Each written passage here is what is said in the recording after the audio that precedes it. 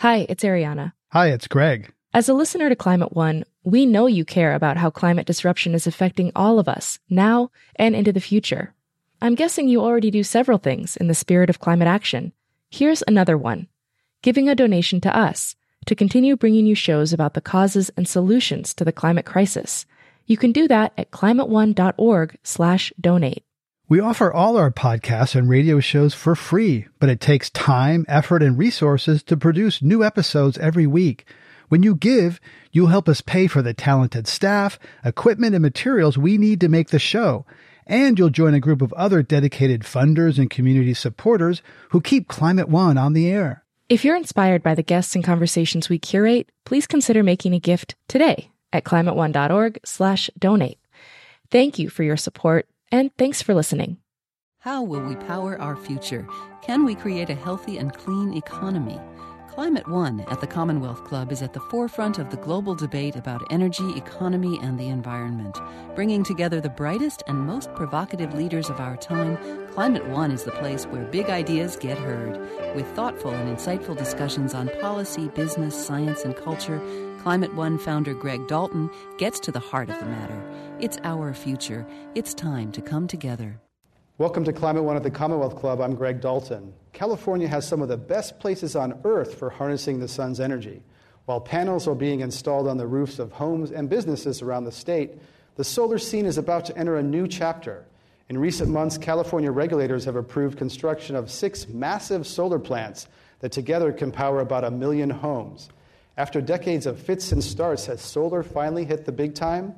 How many jobs will be created by California's solar surge? And what else needs to be done to help the states reach for the sun?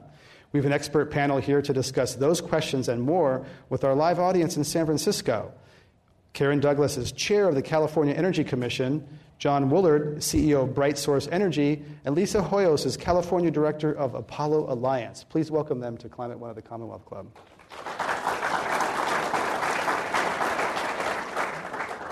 Welcome all. Thank you for coming. Thank you. Thanks. Karen, let's begin with you. Why this sudden burst of activity, all these big plants being approved in the last few weeks in California? Well, there are a couple reasons for this incredible breakthrough here in California.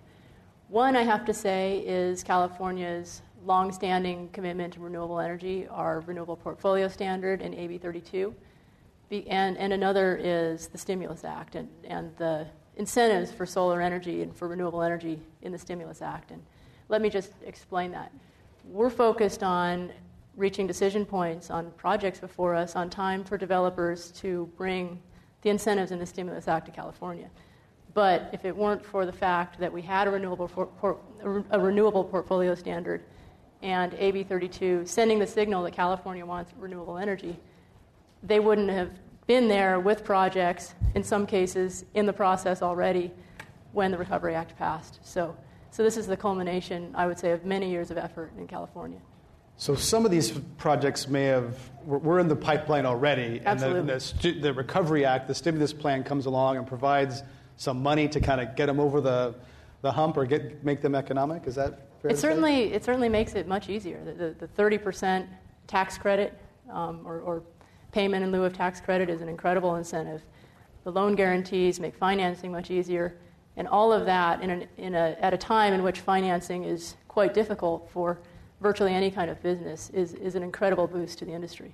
Well, John Woolard, you've probably been planning this plant for quite some time, the Ivanpah, which received final approval last night, I think. Give us a sense of how the Recovery Act was important to that, and give us a sense of the scale of all this solar activity that's happening.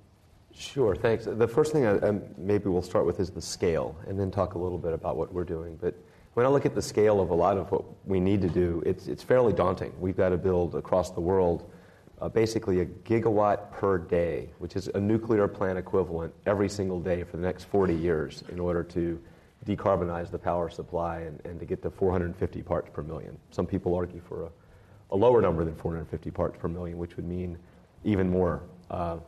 So we've got a fairly daunting task of how many carbon-free power plants. It could be nuclear, it could be wind, it could be solar. There are lots of options on the table, but the scale is fairly large. In the U.S., that number is reduced to a much more manageable gigawatt per week, or a nuclear plant equivalent per week. We didn't do one last week. We didn't do one the week before. So we're falling a little bit behind. So the scale, if not thought of properly, can be fairly daunting. Now, part of the good news is there, and Karen's alluded to this, and I'll go into it a little more.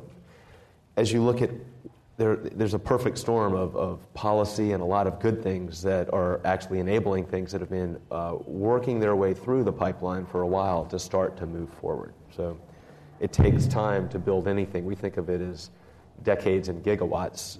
It takes a long time to think and plan ahead.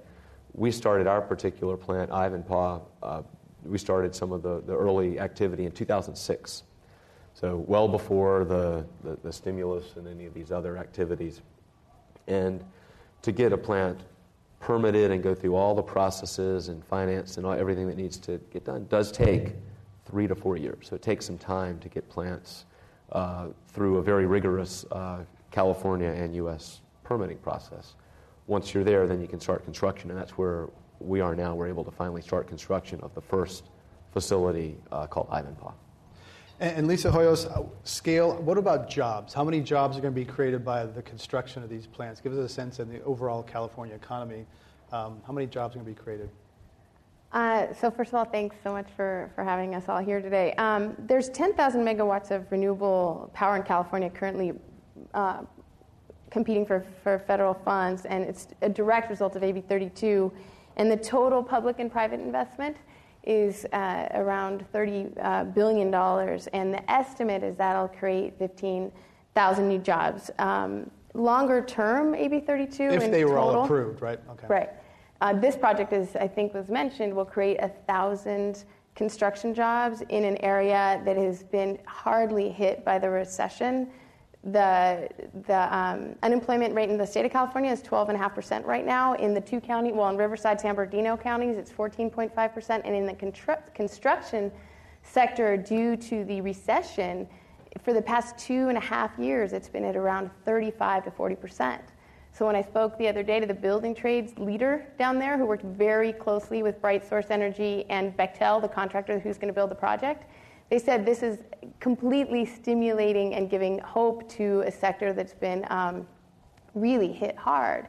And these are middle-class jobs with benefits and pension, retirement security, health care, the kind of jobs we want to grow in California. So this is really, he said, the future of their economy down there. Not just this project, but all of it. He literally said they're in the epicenter of commercial solar development down there, and that's their hope moving forward. So let's drill down a little bit on scale. I'm having a little trouble. Gigawatt, nuclear power plant, I understand. A gigawatt, I'm not sure I can wrap my head around what a gigawatt really is. And Karen Douglas, I believe it's 6 of these plants add up to just a couple of gigawatts, right? So give us some sense of, we can get our handles on the scale of the projects that are being approved and what we need to do. So John, I'm going to hand this one to you. So 6 of these plants, or 9 of these plants, how many gigawatts would you say it is? So 1 megawatt is enough to power something like 750 houses. So I think we calculated that a single plant, that one of the smaller plants that we permitted, the Beacon plant, would be enough would produce enough energy to provide the residential power needed for, say, medium-sized or smaller-sized county, but residential, for a smaller-sized county, but residential alone. Now, I haven't added up. You see, we've got the power plants before us in the queue, and these are 9 power plants so far. 6 we've approved. 3 are still waiting. 3 are still in the process. This is about 40% of the number of renewable power plants that are going for the ARA deadlines in California that are not under our jurisdiction. ARA, so there's another Recovery Act. So they got to get under the right. wire by the end of this year to get the federal money. So there are actually about 49 plants in California, renewable energy projects, trying for the federal deadlines. And I've never added up how much energy that is. It's a tremendous amount of energy and a tremendous amount of investment to the extent that it comes through, and I think a lot of those projects will come through. And what happens after the federal funds expire at the end of the year? Well, if projects don't get their approvals and either start construction or spend a certain amount of money according to federal rules by the deadlines, they won't be eligible for the credits. They may get their approvals. They may still be able to get financing and move forward, but they'll have lost a tremendous opportunity. John, I read that you have, 14 plants you want to do by 2016 or so? So some of those, one you got under the federal program. Some of them are not going to have the benefit of federal funds. How are the economics going to work for you going forward? Yeah, I think, well, if you look at what our total commitments are, we've got 14 power plants to get constructed between now and 2016. And that's roughly, just to come back at that scale question, that would be around 6,500 jobs over the duration of those. And if you look at the total number of homes powered, it would be on the order of 1 million homes or so. Those are the two largest commitments by any utility. Southern California Edison committed for 1.3 gigawatts, which is 1.3 nuclear plant, roughly a nuclear power plant equivalent, and PG&E did the same. If you look at how that transpires relative to policy, it's really important that one of the challenges in U.S. policy is that it's sometimes with energy been very short-term. It's been, ironically, long-term and perpetual for fossil fuels, but short-term and extended sporadically for renewables. So I think one of the most important policy aspects is to give, there have been tax credits and incentives in fossil that have lasted for 50 to 80 years. We'll never, you got to really know where to look to find them in the tax code. Whereas, renewables, the production tax credit for wind was only extended for a while, 1 year at a time. And now they finally extended it out through 2 years, but we need a longer time horizon, not just on the grant piece, but on some basic structure that gives renewable developers, utilities, and the financial community clear guidelines over a fairly long period of time. So I'd say at least 5, more likely 10 years is reasonable. To extend the investment tax credit, or what specifically you want, 5 or 10 years? I'd say any policy. If you look at, all of the above. If you take any policy, think of what a developer, a utility, or anybody who's going to build a plant has to go through. It's a 5 to 7 year cycle. So if I'm doing something that takes 5 to 7 years between permitting and construction, negotiating all the contracts and the power purchase agreements, and yet I've got policy that only jumps forward 2 years at a time, I've got a very dysfunctional environment. So I think all energy policy ought to be thought through in terms of, at a minimum 5, but ideally, kind of 10-year horizons, because that's the horizon for building anything of size. This is not a California Energy Commission domain you don't control the tax code or those, but do you agree, Karen, that certainty that the developers really need more? I agree. It's terribly damaging to extend a policy and then reverse the policy. And if you do that too many times, developers feel burned. They invest their own money trying to respond to a policy by bringing us something that we say we want, like clean energy. And if the policy is reversed and they're burned, they might not do it again. And we really need to send a stable signal to developers to bring us these projects that we need and that we want. And the state of California has been fairly strong in doing that. There have been some shifts in renewable energy policy, but I would say that in the state of California, we've done a far better job at sending a strong and consistent signal that this is what we'd like to see. Well, has business and state regulators and even labor gone to the federal government and say, look, we need more certainty on this? We had a member of Congress here once who confessed that they know they're going to extend those things, but they don't like to do it long term because it makes the budget look bigger. And it's basically, that's the game that's being played, right? You can't bank on that. But they're probably going to be renewed, but they don't want to do it long term because of the politics and the optics of the deficit. But if you that's an inconvenient truth. That is the way it works, and that is part of the problem. So you do have short-term budgeting horizons and scoring, and I think what we need to do, there are ways it's possible to remove a long-term subsidy from fossil and make it budget neutral with something from renewables. There are ways to balance this, but certainly the easy way is to just extend it a little bit and pretend it's smaller than it is. The smarter policy is to move subsidy out of things we want less of and move it towards things and more clarity for things that we would like more of. Well, what would you take away from fossil subsidies? Because some people say that you new clean guys, are getting an unfair advantage already. The incumbent energy providers, I've heard this argument from them saying, look, they kind of don't know or say that their fossil fuels are subsidized, and they look at clean tech startups as getting a sweetheart deal these days. Ironically, one of the biggest subsidies out there is there's a 90% depletion allowance for oil and gas domestically. It's the only thing available to me or anybody in the audience as an individual. If you want a tax credit, you can't get one for renewables as an individual. You have to go invest in a natural gas or oil facility to get that tax credit. So there are a lot of things like this. That means if I'm Jed Clampett and I got oil in my backyard and I take it out, that I get a tax break for the depletion of that resource? You get 90% in the first year as a deduction. So if I invest $100, I get $90 back in the first year as a tax deduction. Nice. More than you get in. That's larger than the investment tax credit or other things for solar. Lisa, has labor weighed in on these economics? Try to engage the policy realm and say, if we had these kinds of long-term things, it'd be good for jobs? Definitely, both at the federal level and then at the state level. There's a group called CURE, which is California Unions for Renewable and Reliable Energy. And they've done a lot of advocacy at the state level to create the conditions for these plants to go in, and they're particularly pushing hard on the renewable portfolio standard to try to get us up to 33% renewable energy here in the state by 2020. And as you know, and I know I've talked about on your show last week with the governor, that the bill has died, but there is renewed hope. It could come up in special session, and if not, it's going to be Labor's top priority in terms of our renewable advocacy next year. Nothing's more important than that, because it creates the conditions for the kind of development that's happening that Bright Source Energy and other companies are driving. Well, let's talk about the renewable electricity standard, renewable portfolio standard. John Willard, how much of your projects are banking on that to drive demand for your project?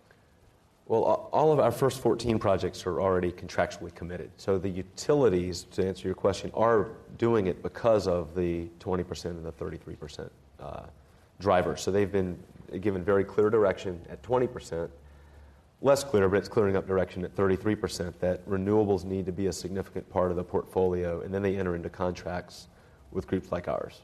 But that 33% is still just an executive order. It's not a law. But you're saying the utilities see the way the wind is blowing, and they want to start contracting for the supply for when government says you got to do this? Exactly. They are looking at this as something that is, the signals are clear, and certainly they know that even if the 30% number changes in time a little bit or something, the trend is very clear that the PUC and the people of California want the mix of renewables to increase, and so they're taking it very seriously. And I should add, if I could just step in, that the 33% is not just an executive order. It's also in law under regulations put forward by the Air Resources Board under AB 32. So the 33% is now put forward as a law under our climate laws. I think all of us would like to see a bill and would like to see this have the stature of statute. But I would say the 33% requirement is fairly well established right now. But what's the difference of a law? I mean, I understand executive order can be repealed by the next governor, which is a possibility. But in terms of the utilities, what does a law do that an executive order and these ARB regulations don't? So executive orders bind executive agencies. And so the governor, if he issues an executive order, it's directing agencies to take certain actions. It's not directing utilities to take certain actions, for example. Regulations passed under AB 32 very much have the power of law over utilities and over any regulated entities under the regulations. So the benefit of a statute is that laws are generally harder to change than regulations, and so the stability of the implementation is more assured. But that being said, all laws are ultimately implemented through regulations, and so I think the most important point is that 33% is where the state is. It's where the state will continue to be. There's no dispute, frankly, between the parties negotiating the RPS bill about what the target should be. The dispute is more over how to get there and what the right mix is. So I think 33% RPS is where California is. What would you say to developers and business people who say it takes too long, there's too much red tape in Sacramento to get these projects approved? What would you say to that? Well, I guess I would have to say, watch us. In the last year, we've approved 6. The Energy Commission under the Warren-Alquist Act is supposed to approve plants in 12 months. We've always tried. The permitting process tended to take longer, and I think John would say, in his case, took quite a long time. But with the ARA projects and the deadlines and the realization, frankly, that this was a tremendous opportunity for the state to foster a new wave of renewable energy development in California, we tightened up our process. We prioritized the renewable projects. We permitted some in fewer than in around 9 months, and everything that came to us in this last year, these 9 projects, are going to be, actually 8 of the 9 will be out by the end of the year.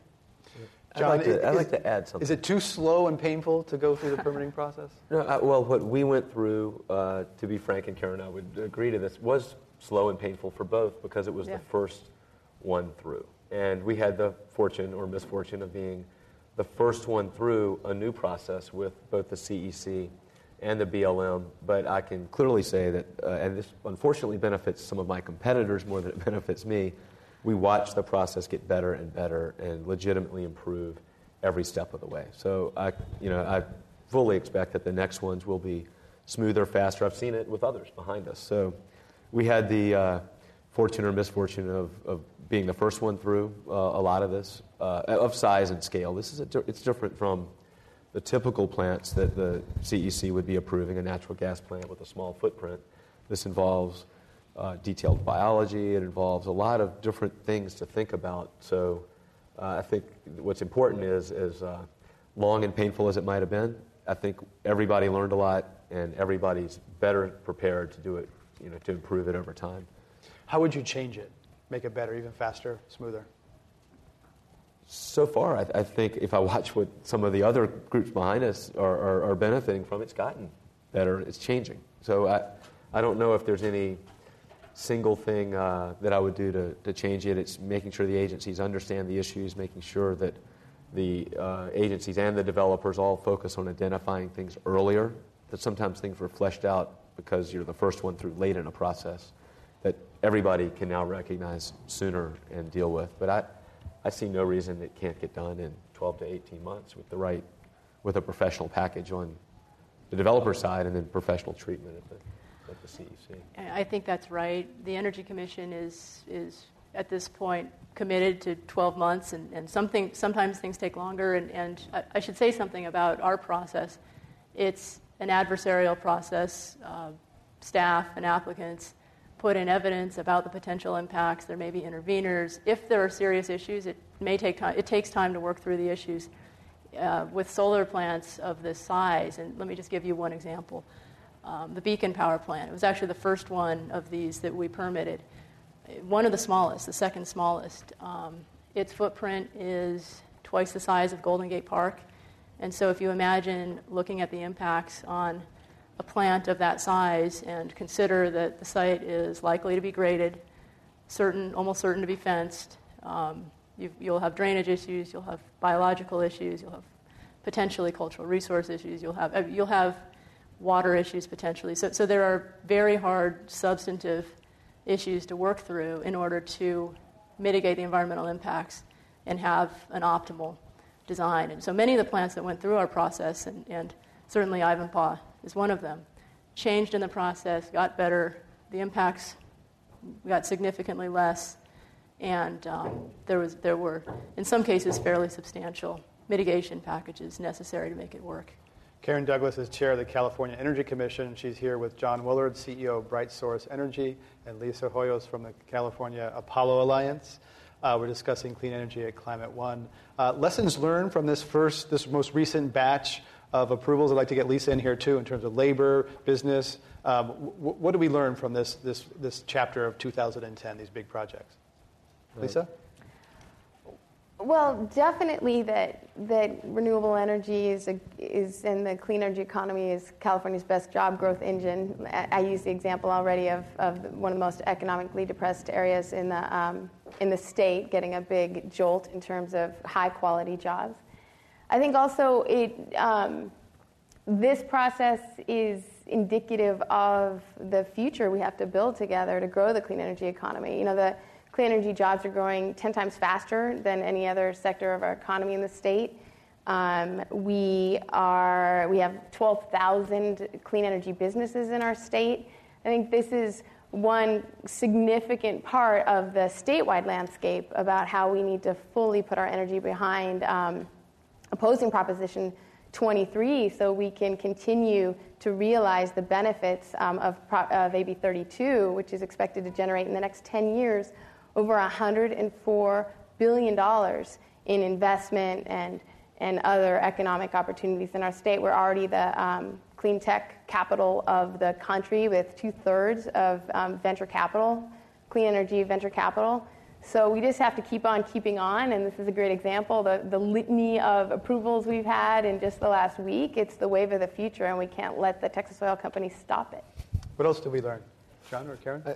I think the biggest lesson we learned was to engage as early as you can with all the important constituents. And so we engaged with labor early. And if you wait until the last minute to engage, it becomes challenging and complicated. But if you have an open dialogue very early in the process, I think that helps immeasurably. On the environmental side, we engaged a lot with environmental groups, and particularly groups, I think NRDC, Greenpeace, there have been some very thoughtful input, and some of what we did modified some of the project along the way. Did it make it more efficient, more cost-effective for you? Center for Biological Diversity, Defenders of Wildlife, these guys came in and said, well, this is not good, this is not good. So we shrunk part of the footprint where there was tortoise habitat in the back. We did our best to respond to all the different issues, but you try to engage in as productive of a dialogue as you can as early in the process. And some of the best insights we got were, if you really think carefully about the issues, some of what Karen mentioned around, soil getting moved around, you want to move as little as possible. So doing things with no grading or minimal grading, with low impact construction techniques, and think about the resources. We designed around air cooling, which ultimately cost a little more, but it uses 4% of the water of a wet cooled solar project. So you're taking, somebody else would have to use 25 times the water to produce that same output if you didn't incorporate some of these technologies. And I think thinking ahead about, what's right. Don't use too much water in the desert. Work as much as you can with labor. Think about these things early. Help you get through what's always going to be a long process. Karen, lessons learned? So I would say a couple things. I hope people take from this experience that when push comes to shove and a really important opportunity comes along, government can get it together. I think at the beginning of this process, there was tremendous skepticism about, if the Energy Commission didn't drop the ball, maybe BLM would. And if BLM didn't drop the ball, then maybe another agency would. And something would have to go wrong in the process of reviewing these new power plants and dealing with this new joint process with the federal agencies. And with high-level leadership and support from Secretary Salazar at Interior and BLM and our governor's office and our legislature, and commitment really from the top levels all the way through the rank and file of the agencies, we did get it together and get the job done. So I think that's a really important lesson for me coming out of that experience. And there was, I think John could tell you, skepticism and concern in the earlier days of this. I think another important lesson is that you can permit and build renewable energy in California. There was a myth perpetuated, I think, for a long time that you can't build this and you can't do that in California, and I think we've cut our way through that convincingly. And finally, we've learned a lot, all of us, about how to permit, how to review, how to consider impacts of solar power plants. I think round 2, when it comes, will be better. I think developers will bring us better projects, will be more sophisticated, as will interveners and the public in terms of reviewing its impacts, and we'll make the process work again. Was there a project that you thought is a model project in terms of how they did it, in terms of where they cited it, how they engaged with stakeholders? What was the easiest one to sort of pass through the system? Well, the one that passed through the system certainly the most quickly and with the least controversy was, in our case, probably the Abengoa project It was one of the smaller projects. It was on private land and disturbed land, so it didn't have the habitat value of some of the land that some of the projects were built on. It was located in an adjudicated water basin, so the water issues were simpler that the project faced.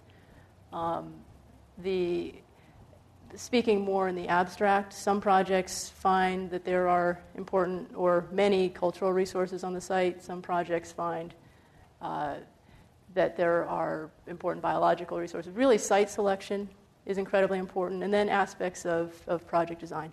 John mentioned dry cooling. Wet cooling in the desert is hard to justify. There are instances. 2 of the projects that we have approved so far used wet cooling. Abengoa, because it was an adjudicated water basin and there was a clear water right and there was appropriate mitigation. Really, if you can grow alfalfa with water, can you produce renewable energy? And in that case, we analyzed it, we approved it. In another case, there was the project owner created a new water supply through water reclamation. But in general, wet cooling in the desert is a very bad idea. Let's do a brief tech primer. Wet cooling, dry cooling of what? So I'll walk just through briefly, what that sort of, basically is. As you take, you're taking a field of mirrors, you're heating up, you're using the sun's rays to heat up water, turn it to steam, then superheat that steam, run it through a turbine. That turbine turns, produces power, takes that power to the grid, and then you have to condense that steam and turn it back into water. So wet cooling means you use a lot of water to cool that steam, condense it, so that the steam itself is in a closed loop. It needs to get recycled in a way. It needs to come back in. But you're using a lot of throughput of water to cool it, and that water disappears. You basically lose a lot of water. Dry cooling is a lot like your car's radiator. So think about just lots of fins, exposed, lots of metal surface area exposed to air, so you're getting that same cooling benefit, but you're not using water to do it. And my favorite water fact to make things sort of accessible is if you look at what we're doing at Ivanpah, it's 400 megawatts of power, so it's roughly 150,000 homes of power, and it's the water consumption of about 300 homes, or one hole on a golf course. Wow. John Willard is CEO of BrightSource Energy. He's here with Karen Douglas, Chair of the California Energy Commission, and Lisa Hoyos from the Apollo Alliance. We're talking about solar energy in California. So if it's so clear California has a water crisis, a perpetual water shortage, can the Energy Commission say no wet cooling, no water, period, or is that too drastic? Coming out of these projects, we're going to launch a lessons learned process so that we can learn from stakeholders and so that we can look at our projects that we have approved and possibly any that we do not approve and refine our policies. We have a water policy. The Energy Commission has a very strong policy discouraging the use of fresh water for cooling in power plants. We see a need to revise that water policy to deal with desert issues. We were never thinking about renewable plants in the desert when we thought about that water policy. My own opinion, without having gone through the process of setting a policy, again, is that water is scarce and precious in the desert. It's rare to find that you can pump a lot of groundwater in the desert and not have significant impacts. And there's clearly a better way because some plants are out there doing it. I'd like to add one point to this, which is water cooling is also used in fossil plants. That's right. So, and water is not just scarce in the desert, it's scarce in California, right, in the West. So refineries, oil refineries use a lot of water? No, a coal plant, a natural gas plant, a lot of nuclear, you got to, right, anything that uses steam uses it. So water is not just it's an issue that ought to be thought through across any source of power. In a way, it's a subsidy. Once again, we're doing the right thing by not using it, but it costs something. Yeah, some people refer to nuclear power plants as big expensive tea kettles or heating water. Lisa Hoyos, let's talk about the supply chain. We're talking about water as an input. Made in the USA, where do the pieces come for these projects upstream, other than construction? Let's talk about the jobs and the manufactured goods that might go into these plants. Yeah, well, one thing that is notable about John's project is that you, I understand, have about 60% of your component parts coming from domestic manufacturers and all over the country. And as the California Apollo Alliance, we really want to bring back manufacturing to our state of California. California is the largest manufacturing state in the country. And nearly 1/4 of all green jobs in our state are in the manufacturing sector, so we want to grow it. And there's a couple of things, and I know Chairperson Douglas is probably going to be sharing some of them, but there's a couple of best practices here in California, and one I would just like to flag, and she could say more about it, is called the California Clean Energy Business Financing Program that will provide more than $30 million in low-interest loans to California manufacturers for clean energy products and systems and parts. And the other thing is transportation, and I don't know if we're going to be talking about that at all in the mix of renewable conversation here today, but the Apollo Alliance has a major study happening right now called the Transportation Manufacturing Action Project, and the goal is to look at things like high-speed rail, which are coming to California, and do an assessment of what are the manufacturers in the U.S., and particularly in California, that could sort of reconfigure themselves slightly to be then manufacturing the component parts and the rail, and where does the steel come from? And so there's a lot of supply chain analysis that progressive organizations are looking into, because it's not actually just the deployment of energy, but of course all of the component manufacturing that goes into it that will enable us to capture jobs. And maybe in closing on that, stronger renewable standards could support nearly 100,000 new manufacturing jobs in California across 5,000 firms. And we all know that small businesses are our largest employer, so we really need to create the conditions to grow that. John, did you pay more for U.S.-made inputs? Sometimes you end up paying more, but we also net it out on transportation and others, so they're local benefits. I think, on average, we still have to deliver low cost, but there's some things that cost a little more. Frankly, a lot of it's worth it. Our country's in a tough position right now, and so we do whatever we can whenever, it's always a huge benefit of a doubt to a U.S. manufacturer, but we still have costs that we need to. There is a global marketplace. The good news is we can compete in it. So we are competitive. I think that's actually a good message in this. People think of the U.S. as not being competitive somehow. We've got, you look at whether it's the boiler manufacturing, some of the steel, certainly all the local labor content, a lot of the pumps, a lot of things come from various the mirror manufacturing. So we're forced to look on a global marketplace, which is good discipline, but the good news is we are actually can compete. How about on the labor side? I know that I think the labor groups want a lot of these jobs to come from California, local jobs first. Mm-hmm. And what does that? Whereas what does that mean to, I guess, workers in Nevada? Tough luck, or I want to talk about sort of the sourcing, and are we being parochial in terms of if we're sourcing inputs globally? How about the labor side of that? I think the labor movement at the national level with the AFL-CIO and the National Building Trades Council, just a quick primer on how labor is organized, is we have state federations of labor in all of the states, and we have building trades councils in all the states, and then national representation in Washington. And this whole mantra of wanting to build and expand the clean energy economy is filtered through all of those. So the goal would be, yes, let's take leadership and grow local jobs in California, but let's do the same thing in Nevada, let's do the same thing in Ohio, let's do the same thing in Michigan. And so we really want to develop, expand, and share best practices around the kinds of policies that create the conditions. Again, I keep talking about creating the conditions to grow these jobs, and AB 32 is absolutely the winner, and we want AB 32-like policies to pass in every state and obviously at the national level, because that's how we'll grow jobs. But a lot of these places in the desert are on the border of Nevada, on the border of Arizona, and does it really make sense to confine the jobs just to Californians for sites that are in the desert close to Arizona or Nevada? Does that structure of those organizations, where the Californians are working about California jobs, the Nevadans are working about Nevadan jobs, Arizona's working about Arizona, should we be looking at these regionally the way the power comes regionally? I just want to say something about that. So, as was mentioned, there's a project labor agreement on the project with Ivanpah, for example.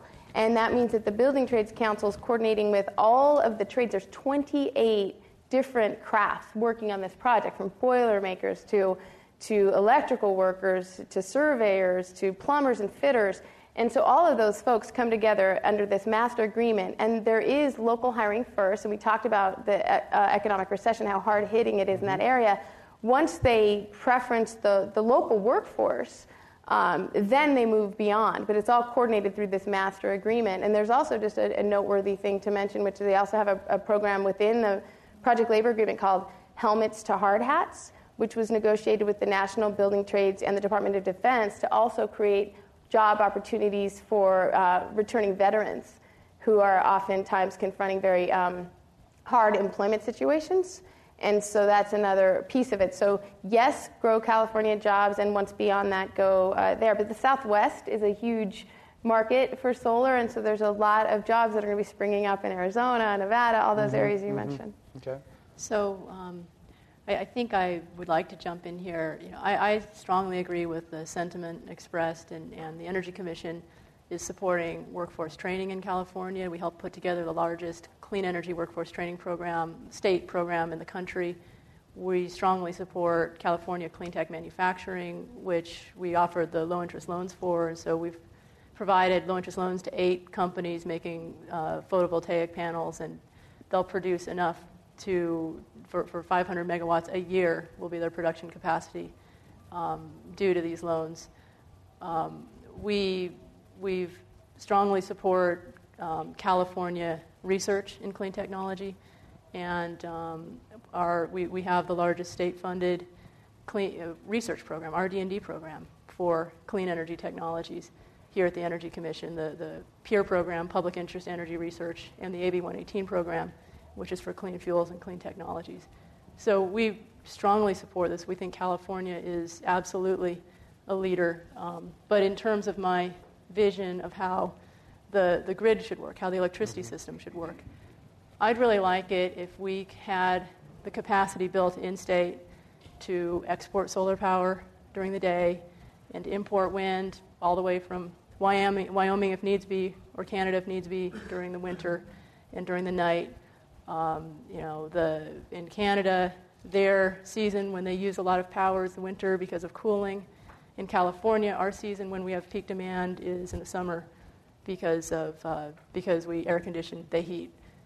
So I think there are inescapable efficiencies from looking at our power system on a regional level and maximizing the benefit of the renewable energy resources in each part of the West in order to make the entire system cleaner, greener, more renewable.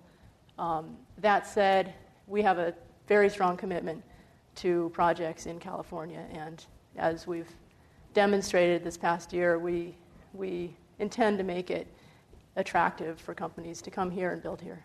Well, let's discuss that regional vision, because it sounds very appealing, is to import wind when there's excess wind in one place and export solar when we have more than we can use in California. And I think Canada could be part of that in certain seasons. That sounds very appealing, but a lot of the state structures and agencies only care about their little state.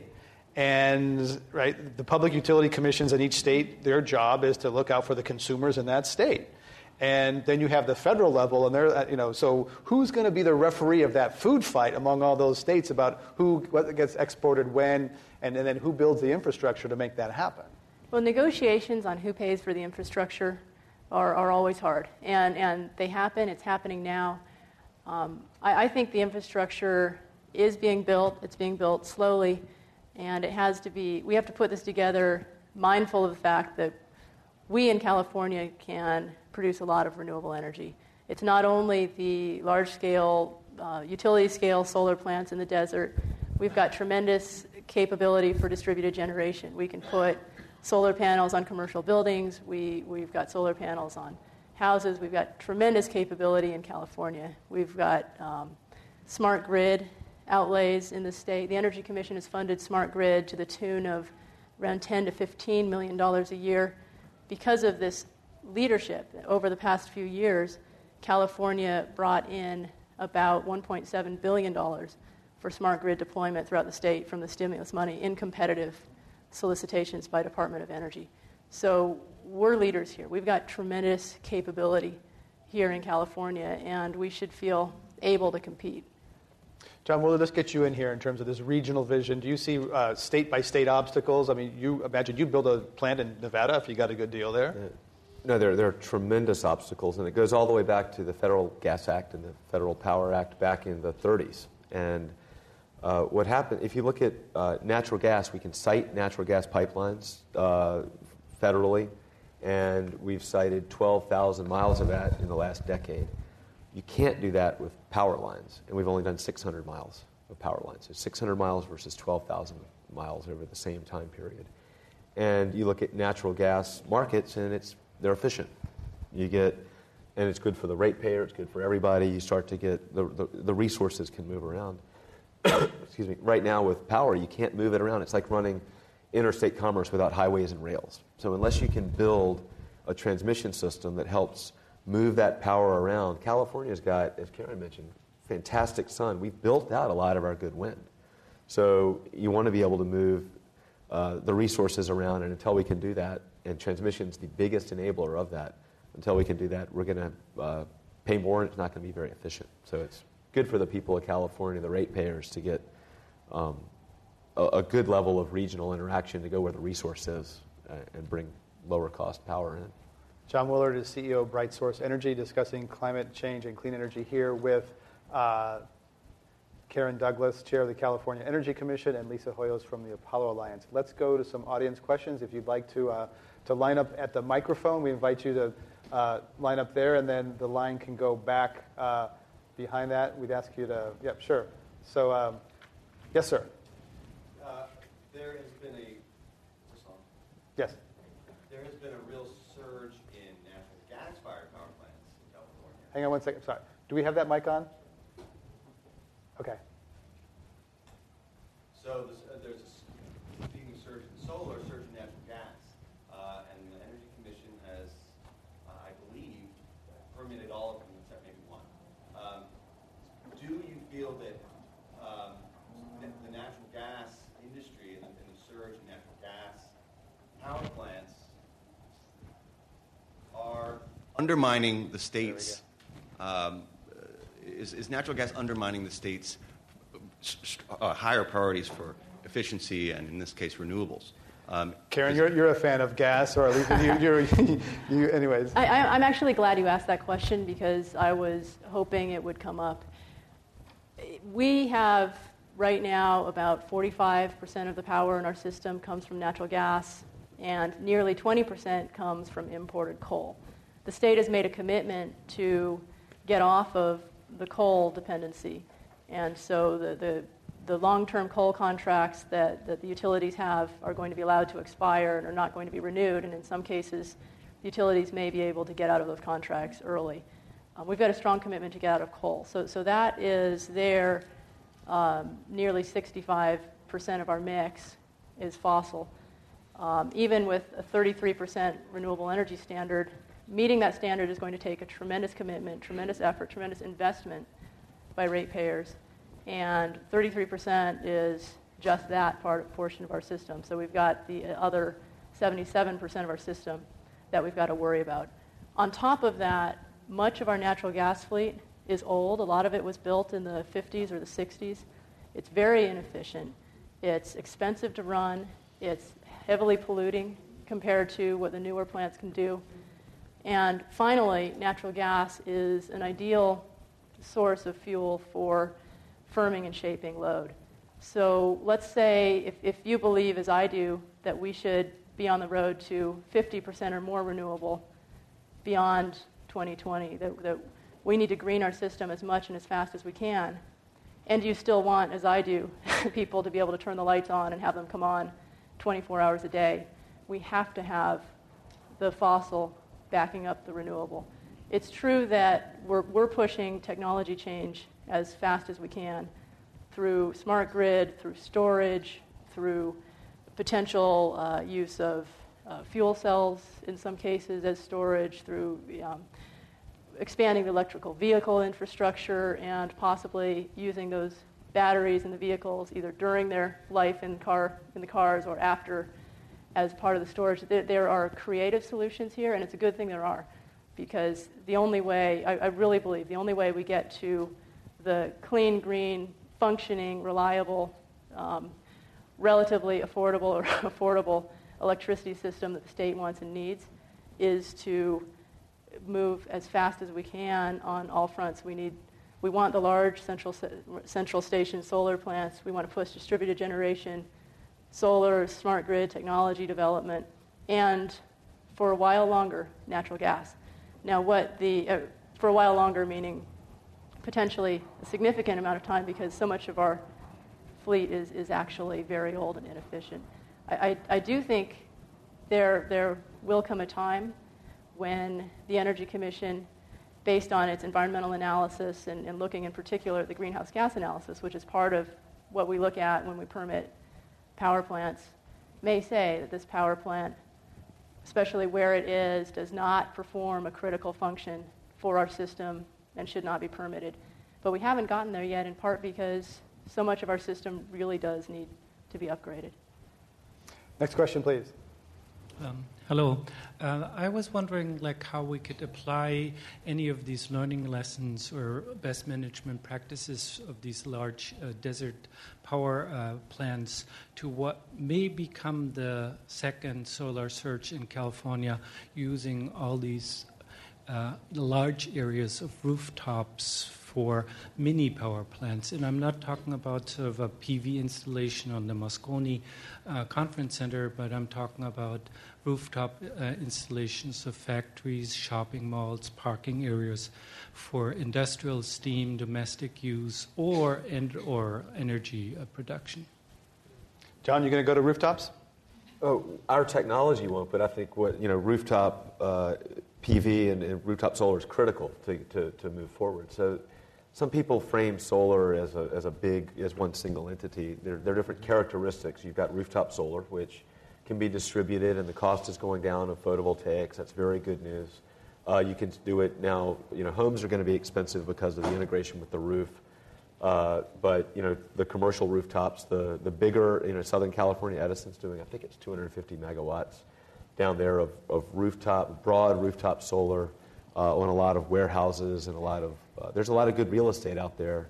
The challenge is it just doesn't add up to it. You need to do so many different things. So we need to do a lot on the rooftops. We need to do a lot of solar thermal. We still need to do wind. We need to do other pieces, and they have different attributes. And back to to tie this with the natural gas piece, for all, intermittent renewables, wind and photovoltaics, you have to have natural gas is a very important part of backing it up for reliability, because we still expect the lights to go on. But solar thermal we use natural gas at that plant itself, so you don't build a second power plant. You can be what's called a self-firming renewable with a very small amount. We use 2 to 5%. But these all interact. So you've got a system with some level of wind, some level, as much as possible, of photovoltaics, solar thermal with that firming capability, wind that then needs to be firmed with natural gas. And the one time we've ever screwed things up as a country was, think of this as a portfolio. And when we went long coal, we had a portfolio that was out of balance. We had 50% coal. We had a problem. Now we're trying to detune and so there's no single answer. There's diversity. Diversity is really important in this mix. Yes, sir. Next question. Hi, my name is Wayne Van Dyke, and I would like to reiterate John's point with regard to the financing or the requirement for incentives and the financing of power plants in the technology or new technology areas. With a little brief story. In 1978, before the second oil embargo, I started a company to demonstrate that renewable energy technologies could work on a utility scale. Raised tens of millions of dollars from Chevron, put together over 1,000 megawatts of large-scale wind energy projects with companies like PG&E, Southern California Edison, Hawaiian Electric Company, the Bonneville Power Administration, and brought in companies like United Technologies, Boeing, and General Electric to build the equipment and was in the process of financing $2 billion worth of projects when Ronald Reagan was elected president, killed the tax credits, and all of those manufacturers went out of the business, and the business migrated to Europe, and today the Europeans dominate the large-scale wind energy industry. That's what happens when you do short-term thinking. Right. A lot of zigs and zags in U.S. policy. Both parties are, just guilty of that across administrations. No. Karen, we're about to go from one governor to another. Is California going to be able to stay on course, or even if Jerry Brown's win comes in, is he going to come in and say, "Look, I'm going to throw out a bunch of stuff and reinvent it and put my stamp on it"? Well, I think California's environmental policy has been remarkably stable over decades, unlike and in strong contrast to the rest of the country. We had the first clean air laws, we had the first clean air regulations on vehicles, and our California Air Resources Board is still pushing the envelope and coming up with new clean air policies because Californians like clean air. The Energy Commission in 1978 rolled out the first efficiency standards for appliances and buildings. We're still doing it. We regulated refrigerators so long ago. The manufacturer said it'll put us out of business. They lobbied, they campaigned very hard against us. Refrigerators today are cheaper, bigger, have more features, and way more efficient. We just regulated TVs. Major battle with the Consumer Electronics Association. And you may have read about it. California will keep the course. California has, you see, the reason we can keep the course is we have public support. The public supports clean energy. They support alternatives to oil. They support renewable energy, support clean air, and that isn't changing. Lisa? I just want to add to that to underscore the questioner's point. The person, Bill Perez, who works so closely with BrightSource, who heads up the building trades, who's in the Mojave Desert, said he grew up there, and this is a quote from him. He said, "There's been false starts in the Mojave for 25 years.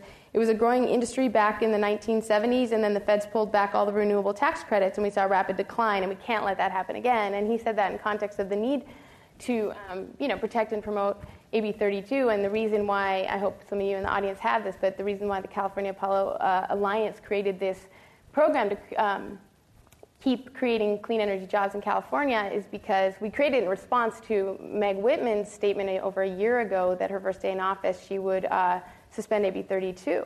And so while I agree with what Karen said about our innovation, our history, our leadership, we saw a huge spike in venture capital investment because of AB 32, and so we really have to keep that going. We got about 10 minutes left. Next question. We got 3 questions. Let's try to get all 3. Yes, sir. Going back to the short-term tax incentives, you mentioned that being a huge challenge.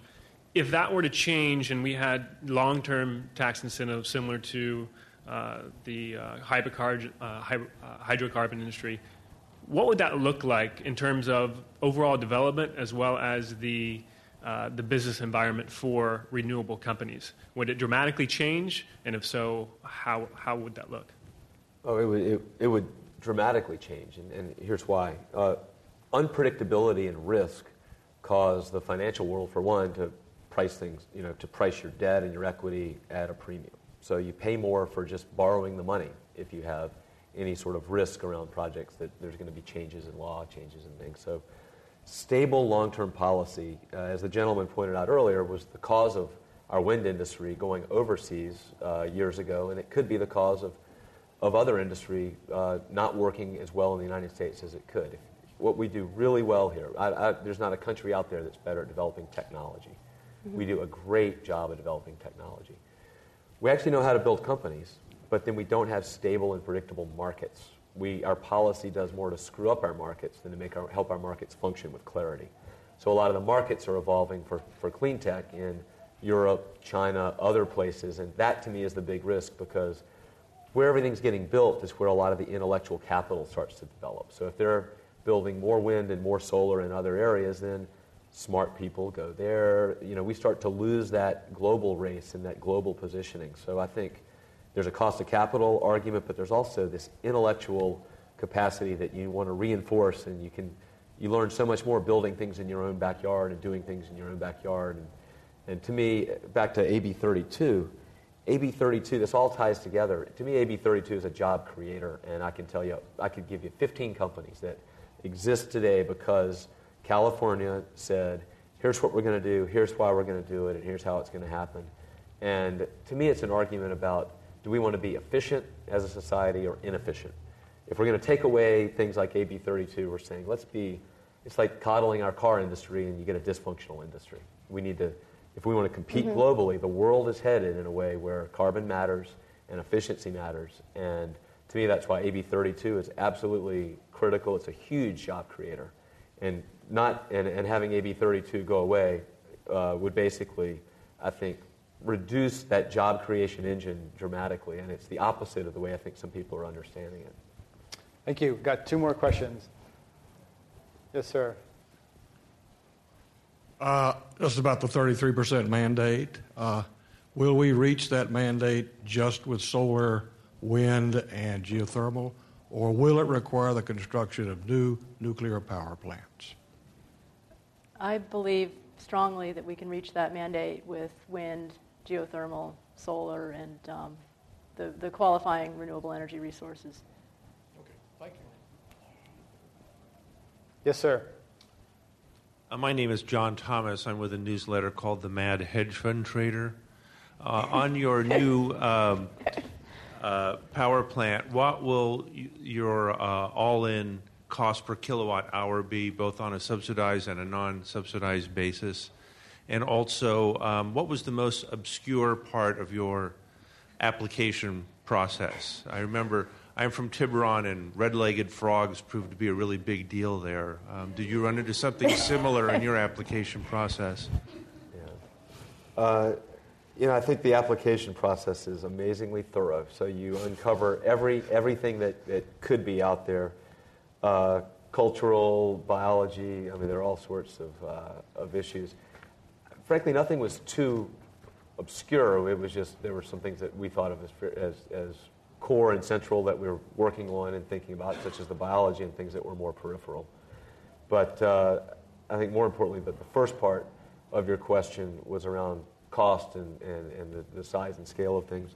We're not allowed to, under the PPAs, to divulge the actual cost, the power purchase agreements, but the way I would frame it is we tend to think of a natural gas peaker, because solar occurs during the day when demand is high, as the bogey or what we're shooting for. We're very close to the cost of a natural gas peaker. So a natural gas peaker, the way California values power is it's about 3 times as valuable during the day as it is in the evenings, because of the fact that we use more then. And so we fire up these peakers for very short periods of time. So that's really what we look at as the benchmark, and we're very close to those costs. I'd like to just finish up on drilling down a little bit on the land question. We talked about public, private land and disturbed, undisturbed land. I want to tease that out a little bit to get a sense of, should developers, Karen Douglas, be looking at only disturbed land, which I think means that there's some human activity already, or in what cases would undisturbed land be okay for these big projects? I think developers should look at disturbed land. They should look at abandoned agricultural land. They should look at land that has been used for other uses. In one case, in one of our projects, it was used for military training for some time. In one of our projects, there was some land that was used for off-road vehicle riding. All of that, unfortunately, has already reduced the biological value of that land, and so you'll find it easier to site projects on that land. However, some of the projects that went through our process on relatively undisturbed land, and I'll take the Blythe Solar project, for example. Blythe is at 1,000 megawatts, will be the largest plant in the world when it's built. It was on primarily undisturbed land, but it was of less habitat value. So I would say the most important thing is to look at the habitat value of the land. If it's already been used for another purpose, it's likely to be very low. But there are a number of factors that would go into that consideration. What's your water supply? What are the other uses of the land? It might be relatively low value biologically, but it might have an important cultural value. So you've got to look at a wide range of factors in putting a project together. John Willard, you're doing 14 plants. Are you looking at disturbed, undisturbed land? Does the undisturbed land or disturbed land cost more or less? The biggest challenge is having enough land in one spot. But we look at public land. We have private land. You have to look at everything. And we've actually got some that's in the state, some that's outside of the state. But it's all focused on how do you make sure you can deliver into the California system? So does that mean you look to proximity to transmission? It's all, it's really transmission driven. So since transmission is the most dysfunctional and the hardest to solve area, that limits a lot. Your siting's all driven around how you can get access to the existing grid. All right, I think we're at the end of our time. Does labor, probably doesn't matter where it's sited. Well, you'd like it sited near job centers, right? Or where people live? Right, but the one thing I've learned that was very interesting about the Ivanpah project is that the workers working on it, because it is sensitive land, are getting really high-grade, cutting-edge training on how to do things better, how not to idle your trucks, how to make sure that no invasive species come in on people's shoes, how to make sure that nothing gets done on the project attracts predators that would hurt tortoises. So there's sort of a green upskilling that these workers are going through, and it fits into making sure that we do our best when things are sited in sensitive areas. We're at the end of our time. Our thanks to Lisa Hoyos from the California Apollo Alliance, John Willard from Bright Source Energy, and Karen Douglas from the California Energy Commission. Thank you all for coming to Climate One today. Thank you.